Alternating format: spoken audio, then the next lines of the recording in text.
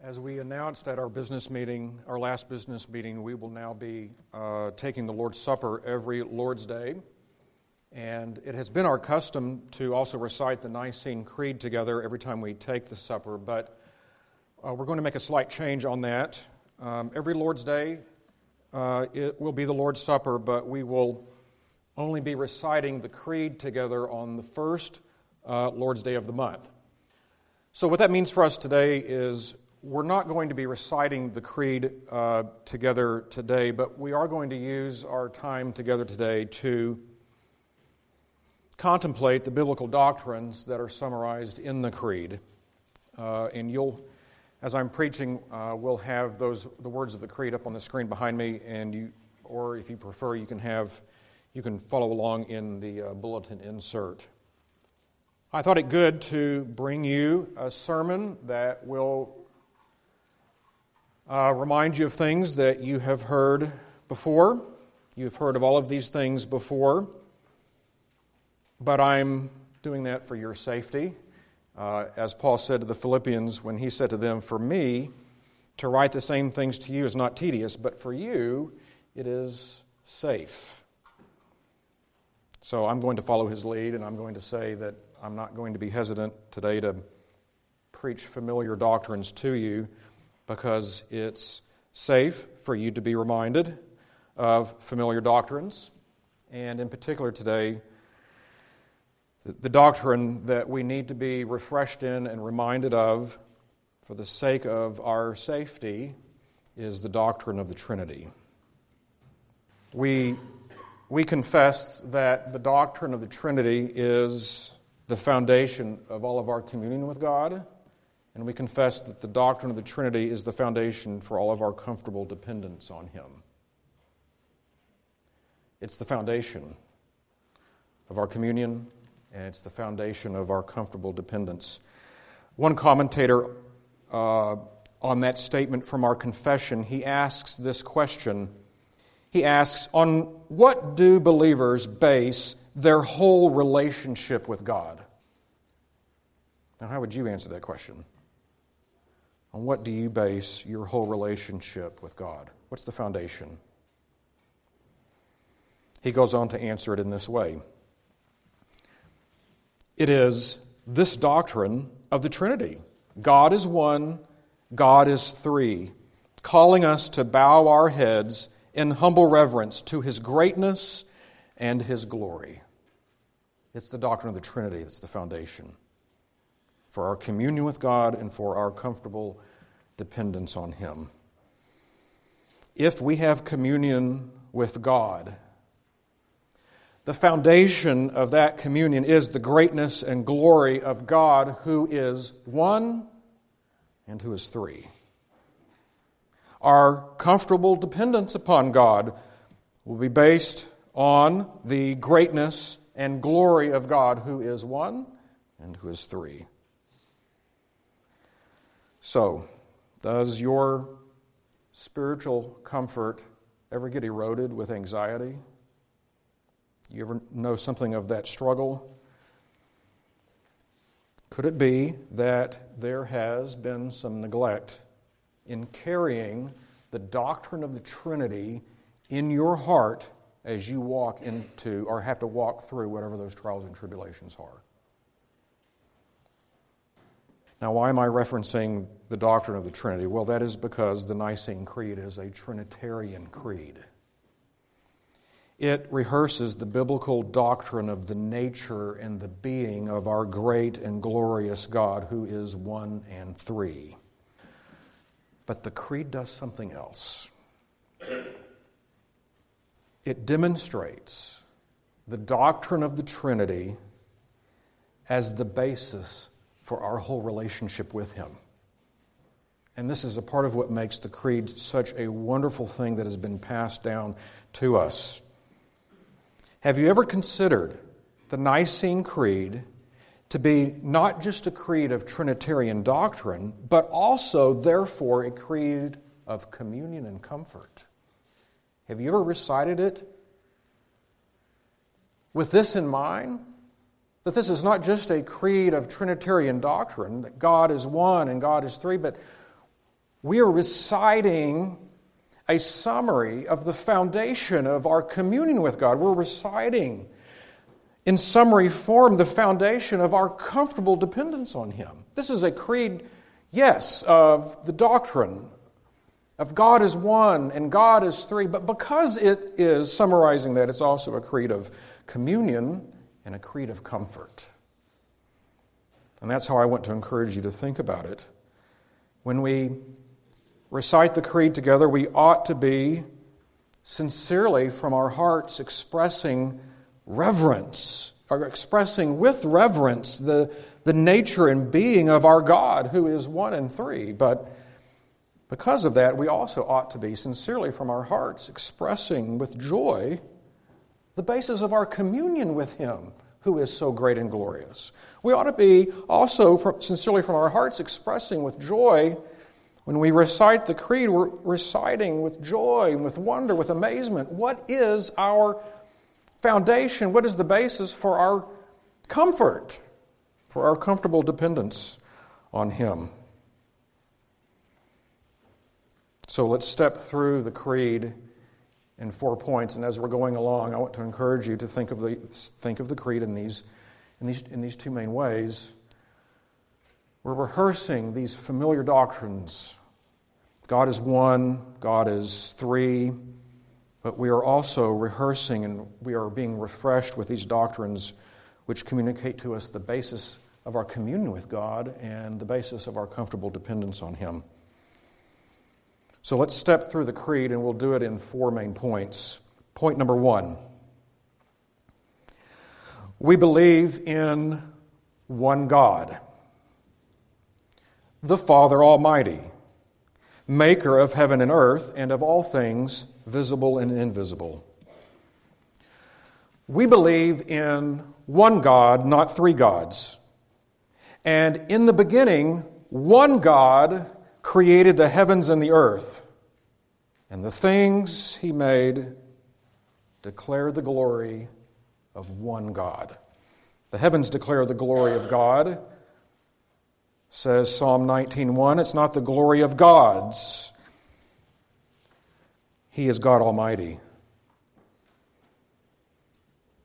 And we confess that His glorious almightiness is on display everywhere. This is a point that Paul made in Romans 1, where he said, since the creation of the world, His invisible attributes are clearly seen, being understood by the things that are made, even His eternal power and divine nature. We confess one God Almighty, maker of heaven and earth. So consider from the smallest scale of scales to the largest of scales, it all ought to provoke in our hearts a sense of wonder and amazement with regards to their Creator. Consider the microbes beyond our counting. Consider the immensity of space and the galaxies beyond our counting, and consider who made them. Look at the ant, look at the constellations, and consider who made them. Look at the engineering of the intricacies of life and the engineering of the intricacies of geology and cosmology. Look at the things He has made and bow yourself with awe before Him as you contemplate the one and only God, immutable, the one and only God, immense, the one and only God, eternal and incomprehensible. Look at the finite creation and contemplate its infinite Creator. Look at the nature of the things He's made. Look at the composition of the things He's made. Look at the relationships of all of the things that He has made.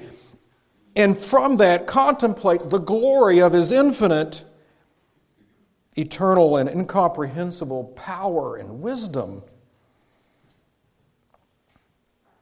What about the unseen realms and the unseen spiritual beings who have a knowledge and who have power, who have capacities that far excel our own? God made them. Oh, what incomprehensible power belongs to Him. What incomprehensible wisdom, glory, power belong to Him. He made even them, the host of heaven, the angels, some of them who have fallen irretrievably into condemnable corruption and rebellion. But whether they are righteous spiritual beings or now evil spiritual beings, they possess powers that are far beyond our own. There are limitations that belong to us as humans, limitations that don't belong to them. God is the maker of everything. He's the maker of all that is, and all that is speaks to the greatness and the glory of His eternal power and His divine nature. This is God, who has also, by the Holy Scriptures, revealed Himself as God the Father. We confess God the Father, who Himself has no father, who is of none, who is neither begotten of any nor proceeding from any. And in the Holy Scriptures it is revealed to us that He is the Father and that He has a Son. This, of course, is not by natural generation, but this Son, we confess also, who He is one who is eternally begotten of the Father. Eternal Father, eternal Son. We confess God the Father, who eternally begets the Son, who, as John says, in John chapter 1, John says, was in the beginning, and who was with God, and who was God in the beginning, John says. And through whom all things were made, and who has the glory as of the only begotten of the Father, full of grace and truth. What we hear, one of the things we hear John doing in John chapter 1 is that John is making an affirmation of the full deity of the Father and the full deity of the Son. And you might want to interrupt me at that point and say, oh, J.D., you're sounding ridiculous to say full deity, because how could there be any other? But yet heresies have come along in church history that attempt to speak of deity as if it could be divided three ways. No, that wouldn't be deity at all. So therefore I say that John is making an affirmation of the full deity of the Father and the full deity of the Son, that both the Father and the Son were in the beginning, that both the Father and the Son were infinite, both without beginning, therefore one God who is not to be divided in nature or being, and at the same time, one God who is distinguished by these personal divine relations. They are not human relations, Father, Son. These are divine relations that we are speaking of. It would probably be good for me at this point to specify we do not begin with human relations and work our way back to a biblical doctrine of the Trinity. You will end up in heresy if you attempt to do that. We do not begin with human relations and work our way back to a biblical doctrine of the Trinity. John is, in John 1, affirming the full deity of the Father, the full deity of the Son, and he is also affirming that there is one God who is distinguished by these personal, divine relations. We confess the Father Almighty, who has always been Father, and who has always begotten the Son. It's not that the Father made Himself Father to the Son, for He has never not been eternally Father Almighty. How glorious this is, how gloriously, I could say, how gloriously appropriate for the Father, who eternally begets the Son, to have this name Father in that divine relation, this divine eternal relation to the Son. But then something else is revealed to us in the Holy Scripture that ought to surprise us. We ought to never take this for granted. For this one and same eternal Father, as eternally having this divine relation with the eternal Son, He has afforded to some of the people of His creation the privilege of calling Him their Father. people who are not infinite. He has afforded to some of them the privilege of calling him their Father. People who are not eternally begotten of him. Yes, people who are image bearers, but who are not one with him in nature and being. He permits some people to call him their Father. He has revealed himself with a name, Father Almighty. And then he affords certain people the assurance of his love, of the kind of relationship that exists just within a household. He extends that to people who are not eternally begotten. But how can this be? We confess God the Father Almighty as he is in himself, and with divine eternal relation to the Son, but we also confess him as our Father. But how can this be? How can we say that and not be blaspheming? We certainly can't claim any eternal divine relation to him. How can we claim any other relation to him that would use the terms of family and love?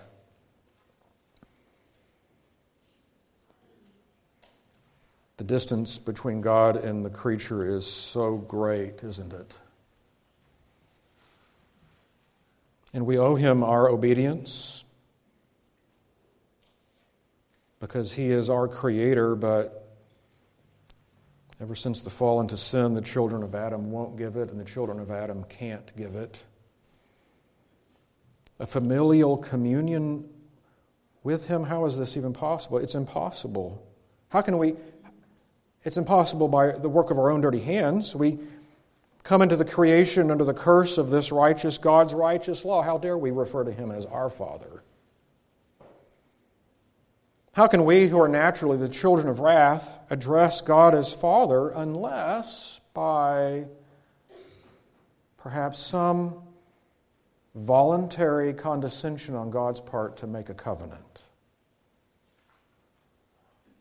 wherein he would provide the means for the safe entrance into his presence and the means to be there and to remain there under his fatherly love and fatherly provision.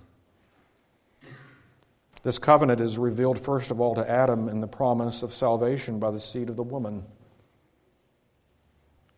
God was speaking to the serpent, certainly within earshot of Adam and Eve, when God said, I will put enmity between you and the woman, and between your seed and her seed. He shall bruise your head, and you shall bruise his heel.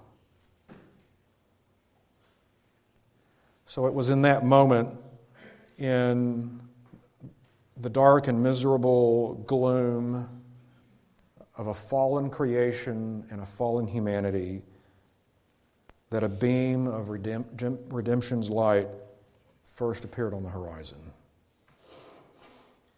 And that leads us to point number 2.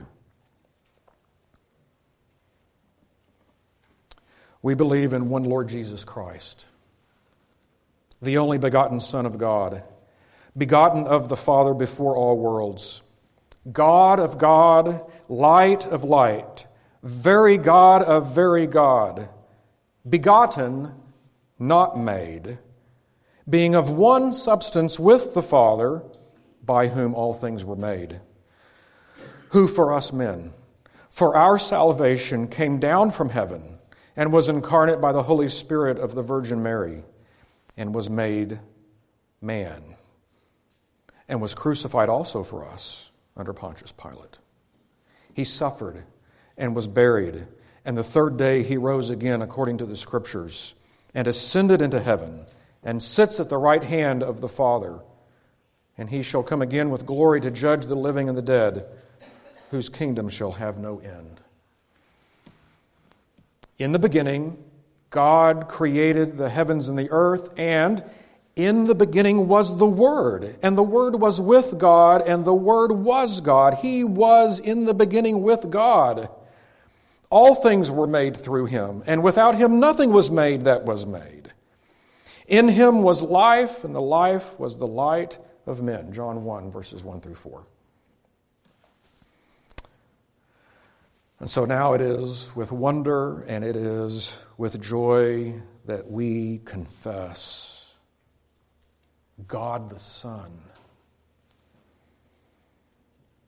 of one substance and of one power and of one eternity with the Father. I call on you by faith in the Scriptures. Behold the Son of God, having the whole divine essence. The divine essence not being divided or split up 50-50 between the Father and the Son. Behold him in possession of the whole divine essence. Behold by faith in the Scriptures, by the Scriptures, behold by faith the eternal Son, through whom all things, visible and invisible, were made. As Paul specifies in Colossians 1, speaking of the eternal Son, he says, "For by him all things were created that are in heaven and that are on earth, visible and invisible, whether thrones or dominions or principalities or powers. All things were created through him and for him, and he is before all things, and in him all things consist." We confess God the Son. Behold by faith, will you? Behold by faith the divine Son of God. Behold him immutable. Behold the eternal divine Son of God. Behold him immense. Behold him eternal. Behold him incomprehensible. Behold him almighty.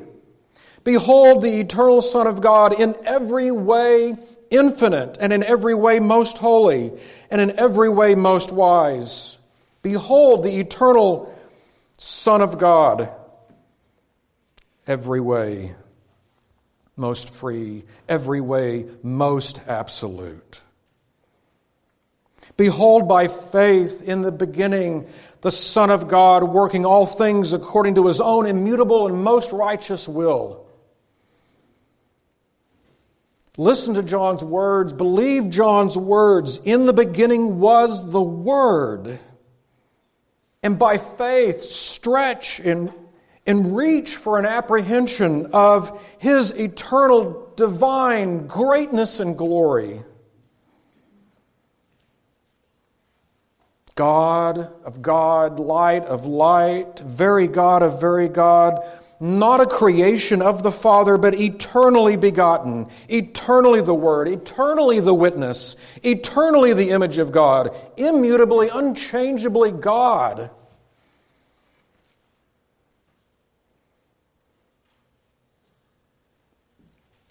This is the one who came down.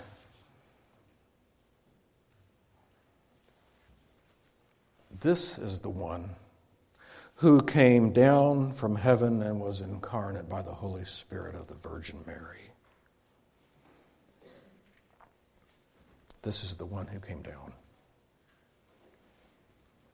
Luke records the announcement to Mary. He says, "Then the angel said to her, 'Do not be afraid, for you have found favor with God. And behold, you will conceive in your womb and bring forth a son, and shall call his name Jesus. He will be great and will be called the Son of the Highest. And the Lord God will give him the throne of his father David. And he will reign over the house of Jacob forever, and of his kingdom there will be no end.' Then Mary said to the angel, 'How can this be, since I do not know a man?' And the angel answered and said to her, 'The Holy Spirit will come upon you, and the power of the Highest will overshadow you. Therefore also that Holy One who is to be born will be called the Son of God.'"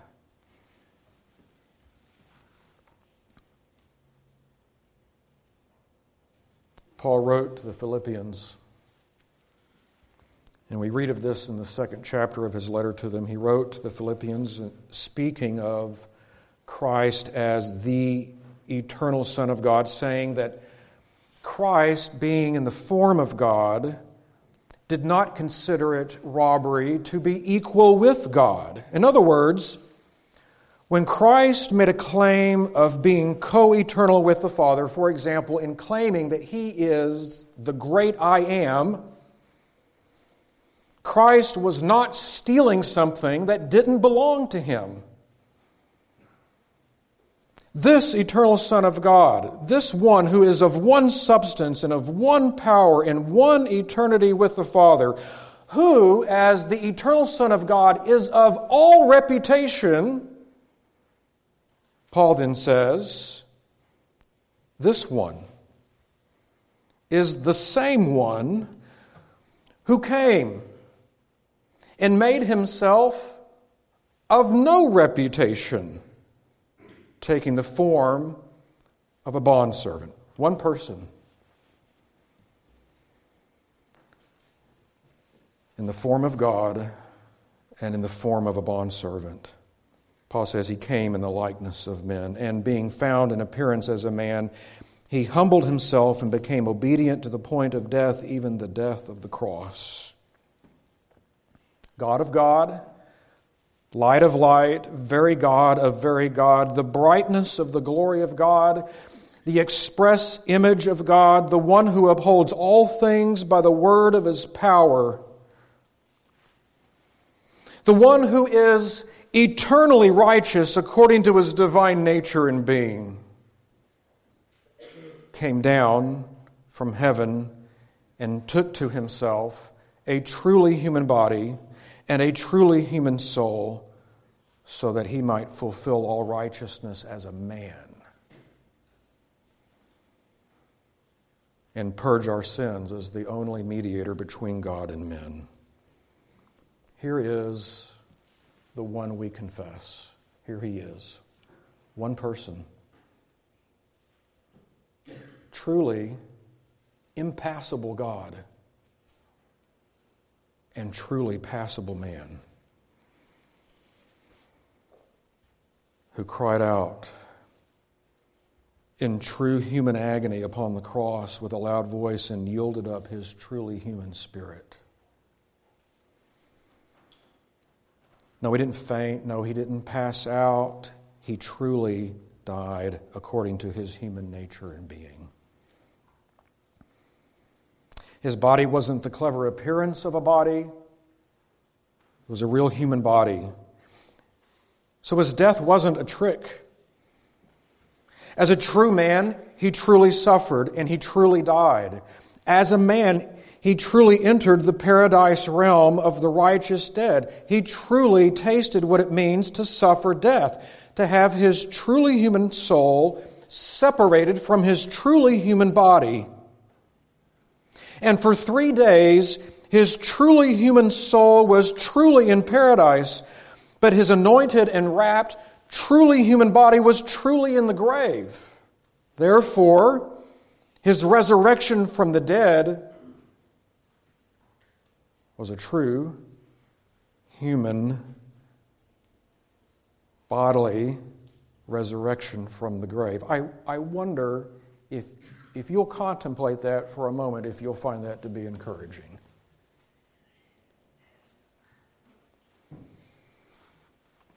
Jesus knows what it means to die. He knows what it means to be raised again. He knows what it means to ascend as a man, body and soul, to heaven.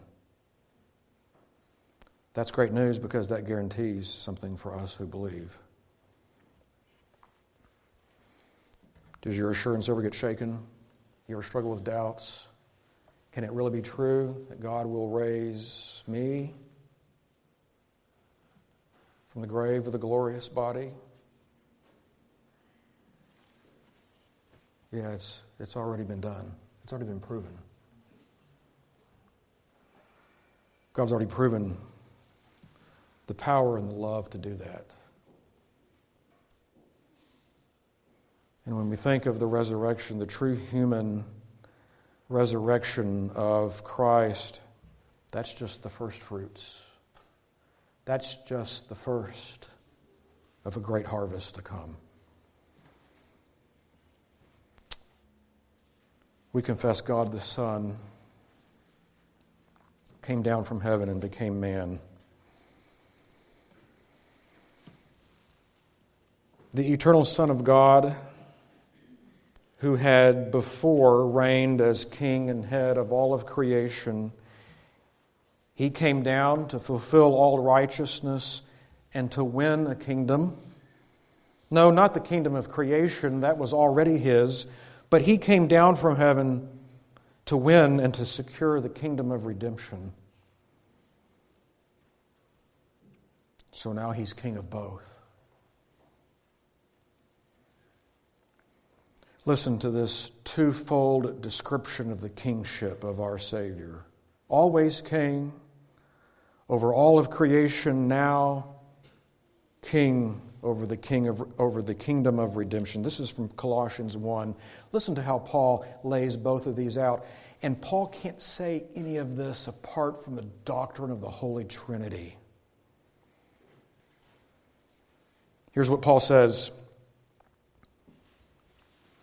For by him, this is the Son, for by him let me back up. He is the image of the invisible God, the firstborn over all creation. For by him all things were created that are in heaven and that are on earth, visible and invisible. Whether thrones or dominions or principalities or powers, all things were created through him and for him. And he is before all things, and in him all things consist. We confess the eternal Son of God. But then Paul says this, and he is the head of the body, the church, who is the beginning, the firstborn from the dead, that in all things he may have the preeminence. For it pleased the Father that in him all the fullness should dwell, and by him to reconcile all things to himself by him, whether things on earth or things in heaven, having made peace through the blood of his cross. All of this is founded upon the doctrine of the Trinity. And Paul then begins to make an application for our comfort, for our assurance, when he says, and you,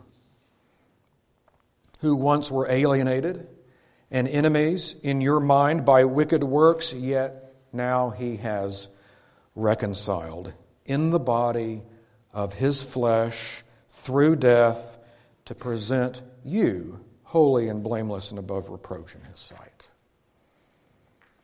Christ is God. Christ, the King of all. Christ as the God-man, King and Savior of the church. We confess God the Son, and we confess the Son, the mediator. So can we really believe this good news? Can we really entrust ourselves to him? Can we really entrust ourselves to his work and to his promises? Yes, because he is as faithful as God is faithful. What is the basis for your whole relationship with God and for your comfortable dependence upon him? It's the doctrine of the Trinity, which teaches us that our truly human priest is in full divine possession of the glory and greatness of God. What's the basis for your whole relationship with God and for your comfortable dependence upon him? It's the doctrine of the Trinity that teaches us that our great high priest is most loving, most gracious, most merciful, most long-suffering as only God is. So is it safe? Is it safe to abandon yourself to him? To abandon trust in your own works? to throw yourself at His feet? Or in the last day, will you just be proven to be a fool for trusting Him? We confess by the Holy Scriptures that He is God of God. We confess by the Holy Scriptures He is light of light. We confess He is very God of very God, eternally begotten, not made, being of one substance with the Father. Therefore, we can be fully confident that our Savior is abundant in goodness. Therefore, we can be fully confident that our Savior is abundant in truth and that He hasn't told us lies. Therefore, we can be fully confident that He is faithful and good to forgive iniquity, that He's faithful and good to forgive transgression, that He's faithful and good to forgive sin and to reward those who diligently seek Him. Behold, by faith, the one person, truly God and truly man, an offering for sin. The spotless Lamb of God. Behold, by faith, and reach to apprehend the glory and the greatness and the grace of this great high priest over the household of God. Hebrews 1:3 says that when He had by Himself purged our sins, He sat down at the right hand of the Majesty on high. He's the sitting priest, sitting at the Father's hand.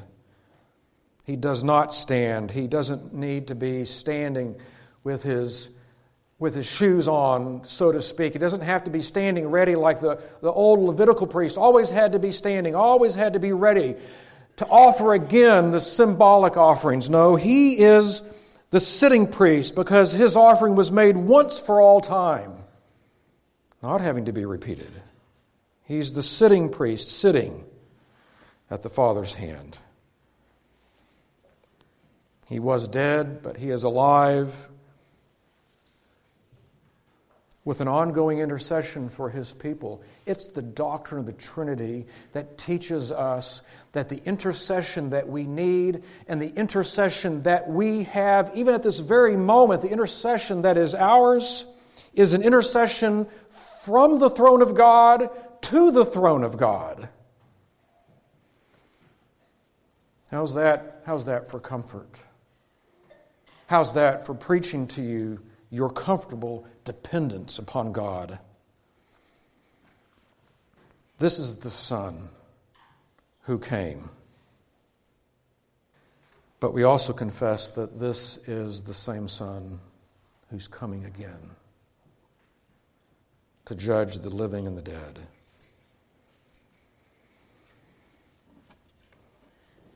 And as it is appointed for men to die once, but after this the judgment, so Christ was offered once to bear the sins of many. To those who eagerly wait for Him, He will appear a second time, apart from sin, for salvation. We confess this is the Son who is coming again, but He's not coming again in a condition of humiliation. He's not coming again to pay for sin. He will come again in glory, and in that day He will dig in His winnowing fork. He'll dig it into all of humanity, and He will separate the wheat from the chaff. He's coming again. And in that day He will extend His staff over all of humanity, and He will separate the sheep from the goats. Whether they are living or whether they are already dead, they will all be judged. They will all be judged by this King.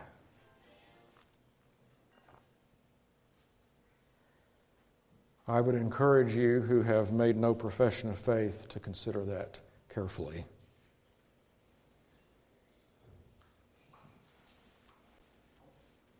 In 2 Timothy chapter 1, Paul speaks of this gospel according to the power of God, and he makes reference to what we call the covenant of redemption.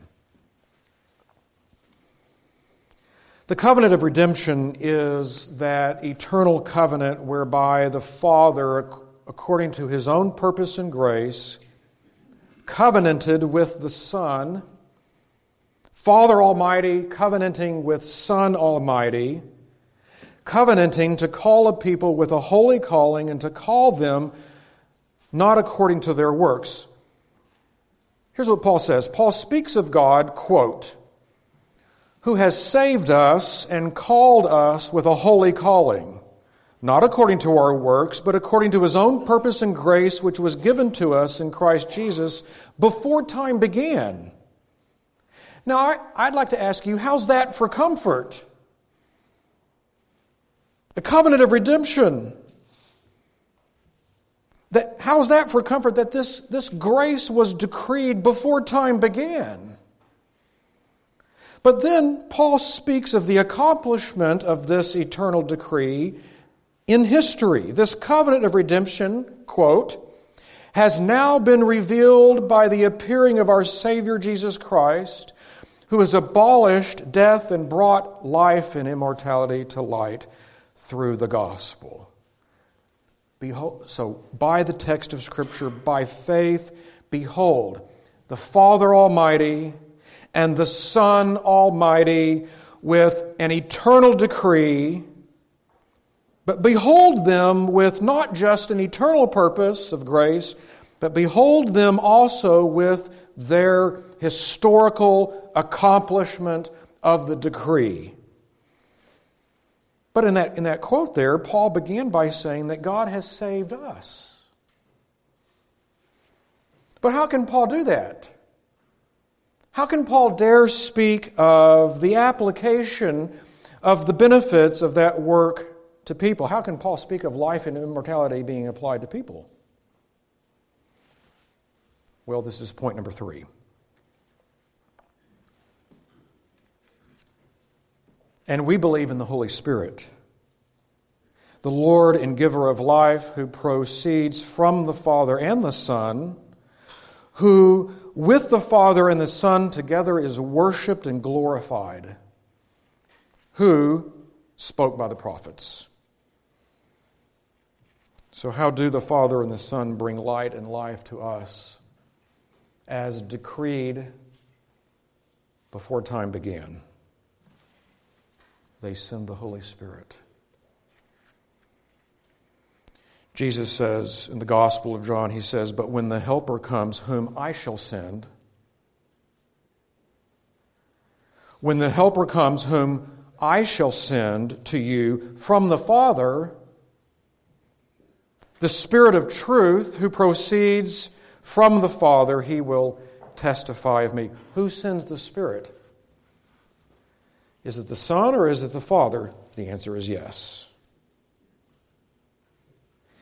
Is it of true comfort for you to know that the Father and the Son send the Holy Spirit? Well, it will be of comfort to you, but only if you have the biblical doctrine of the Trinity, which teaches us that the Holy Spirit is infinite.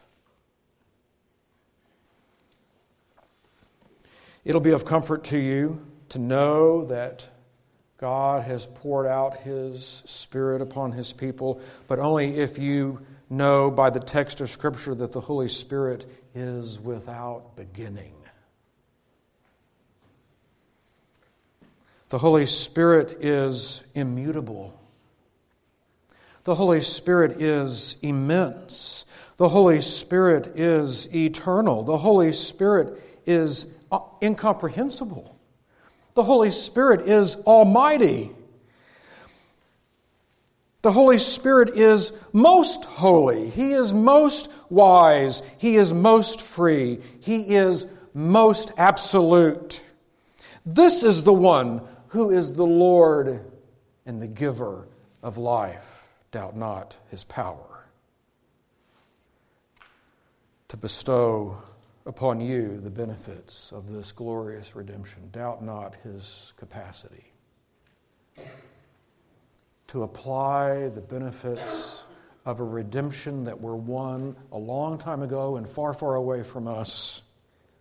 Doubt not His holiness, doubt not His wisdom, doubt not His freedom, doubt not His absoluteness, doubt not His power.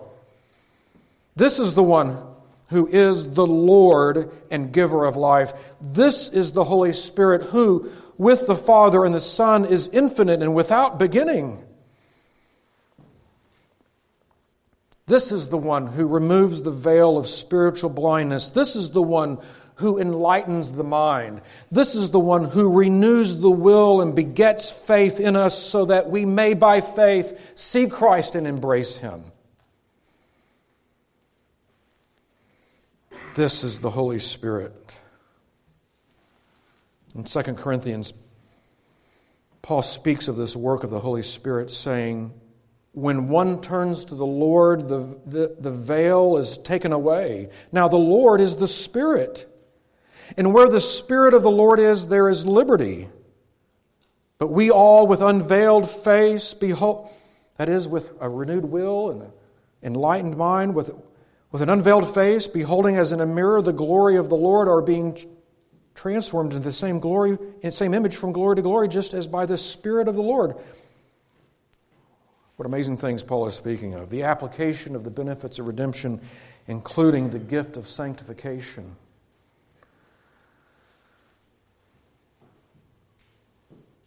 It's by the Holy Spirit that Paul can say that God has saved us. An eternal covenant of redemption before time began.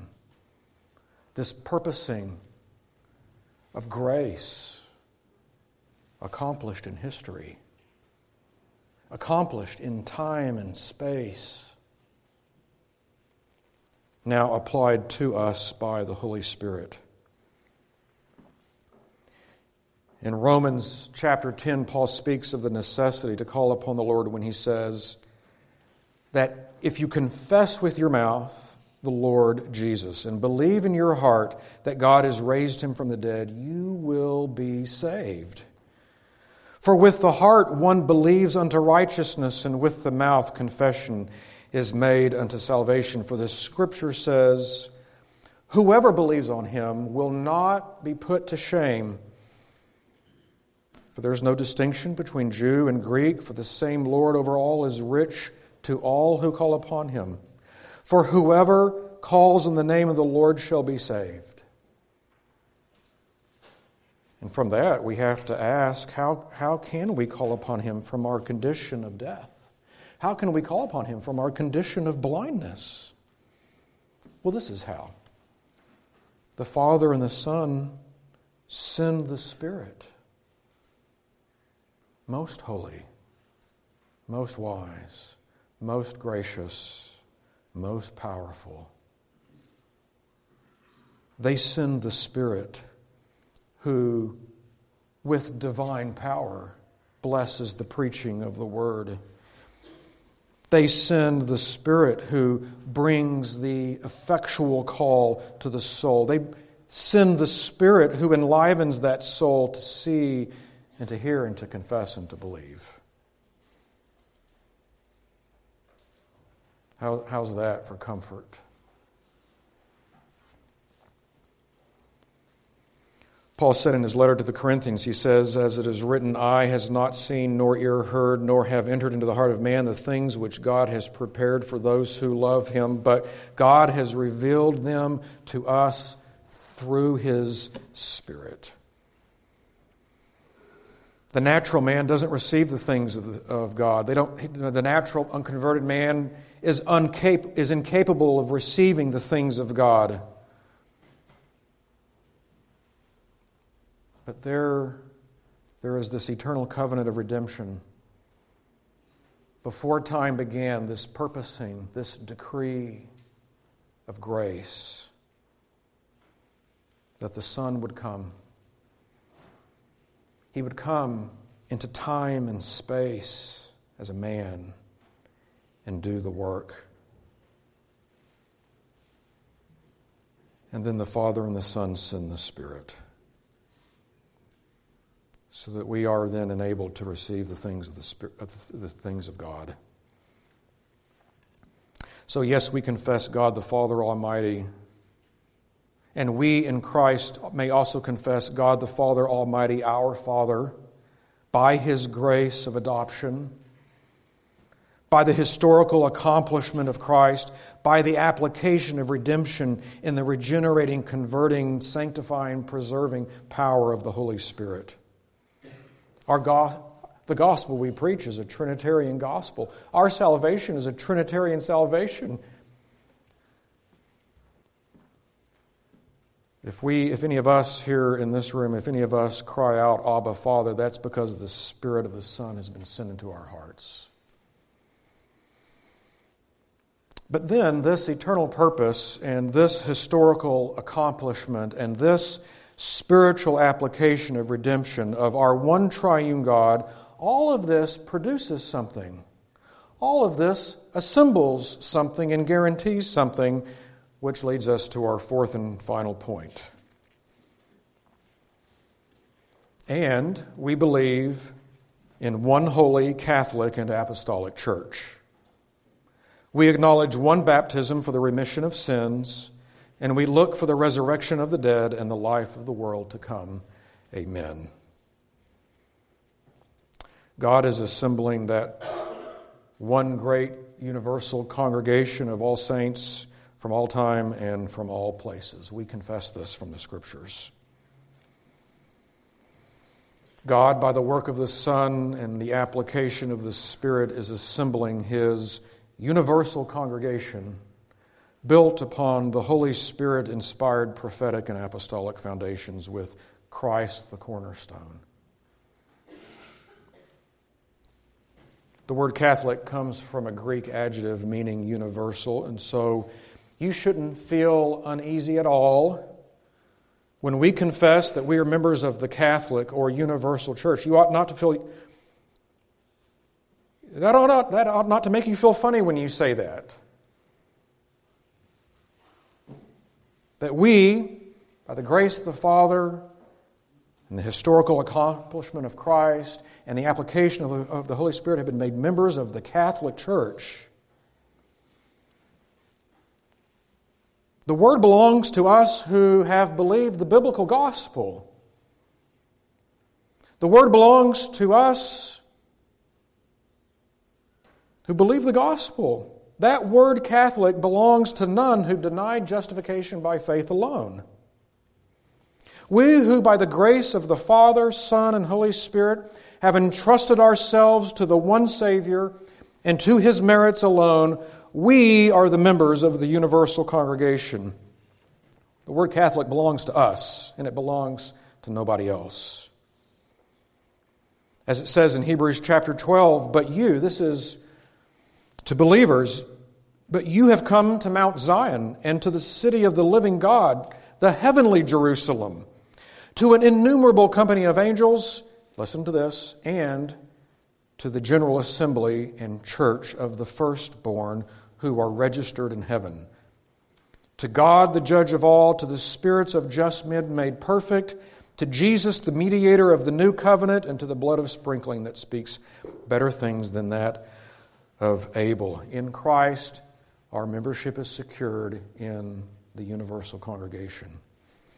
It's a congregation that's made of some who are living and some who are already dead. Some of these, their spirits have already been made perfect.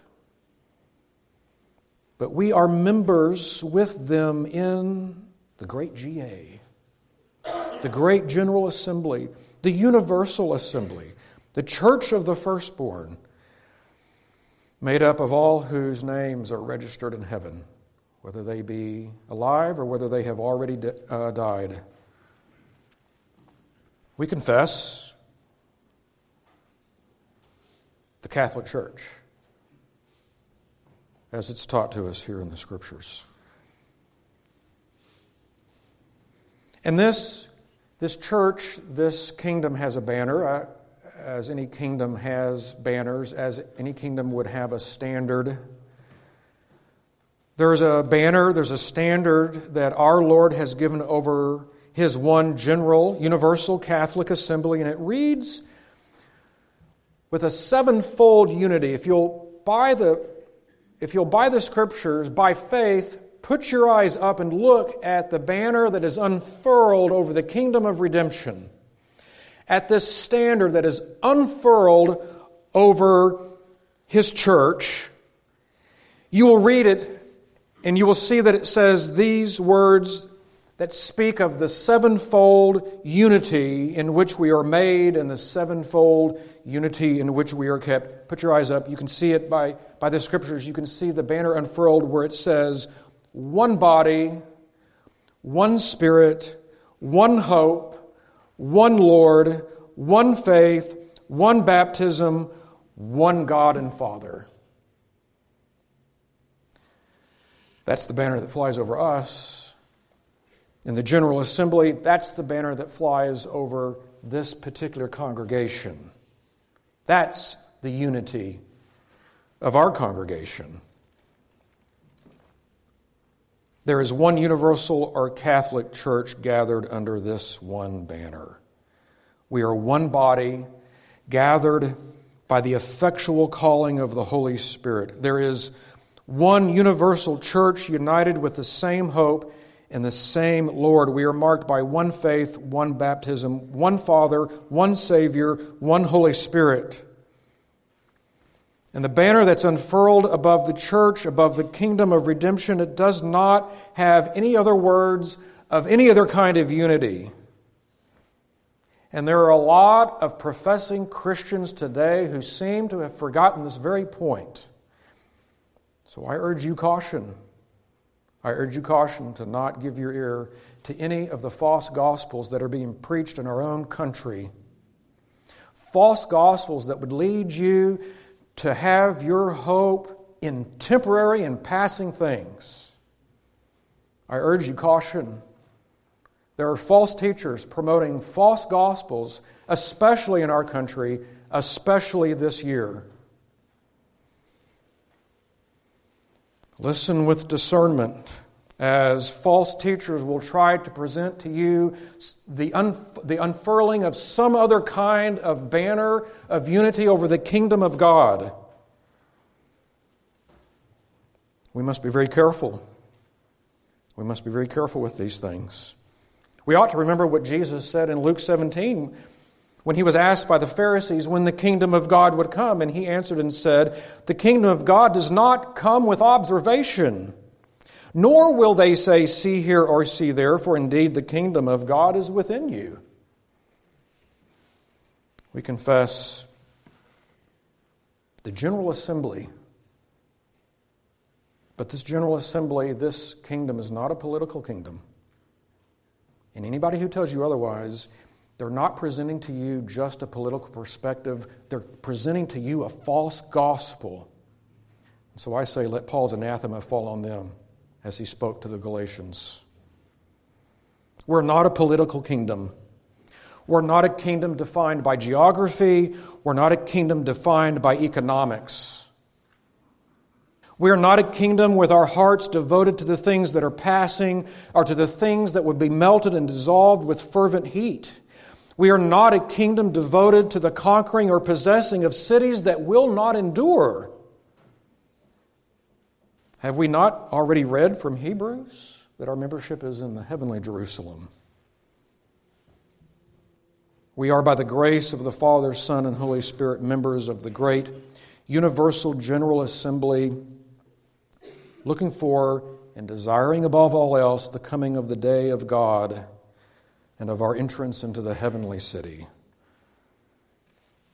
There's a lot of things in this world that have done this and that are currently distracting professing Christians. Lots of different kinds of earthly victories, lots of different kinds of earthly peace, lots of different kinds of earthly triumphs. But may it be said of us, and may it be sincerely in our hearts when we recite the creed, that we, according to God's promise, have our hearts and hopes set forward upon the new heavens and the new earth in which righteousness dwells. The kingdom is built not by the sword, but by the grace of the Father and the blessing of the Son and the working of the Holy Spirit through the ordinary means of grace. And anybody who tells you otherwise is preaching a false gospel to you. Stay away from them. You give yourself, you give your hope to garbage like that, you will be proven to be a fool in the last day, when all those things that you put your hope in are melted and dissolved with fervent heat. And so then, when we take the supper, we do so in our hearts saying, until He comes, until He comes.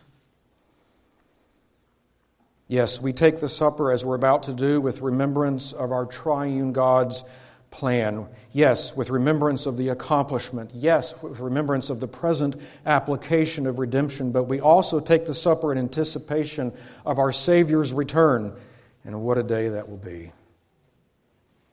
The dead will be raised, and the wicked dead will be raised to everlasting and unspeakable torments.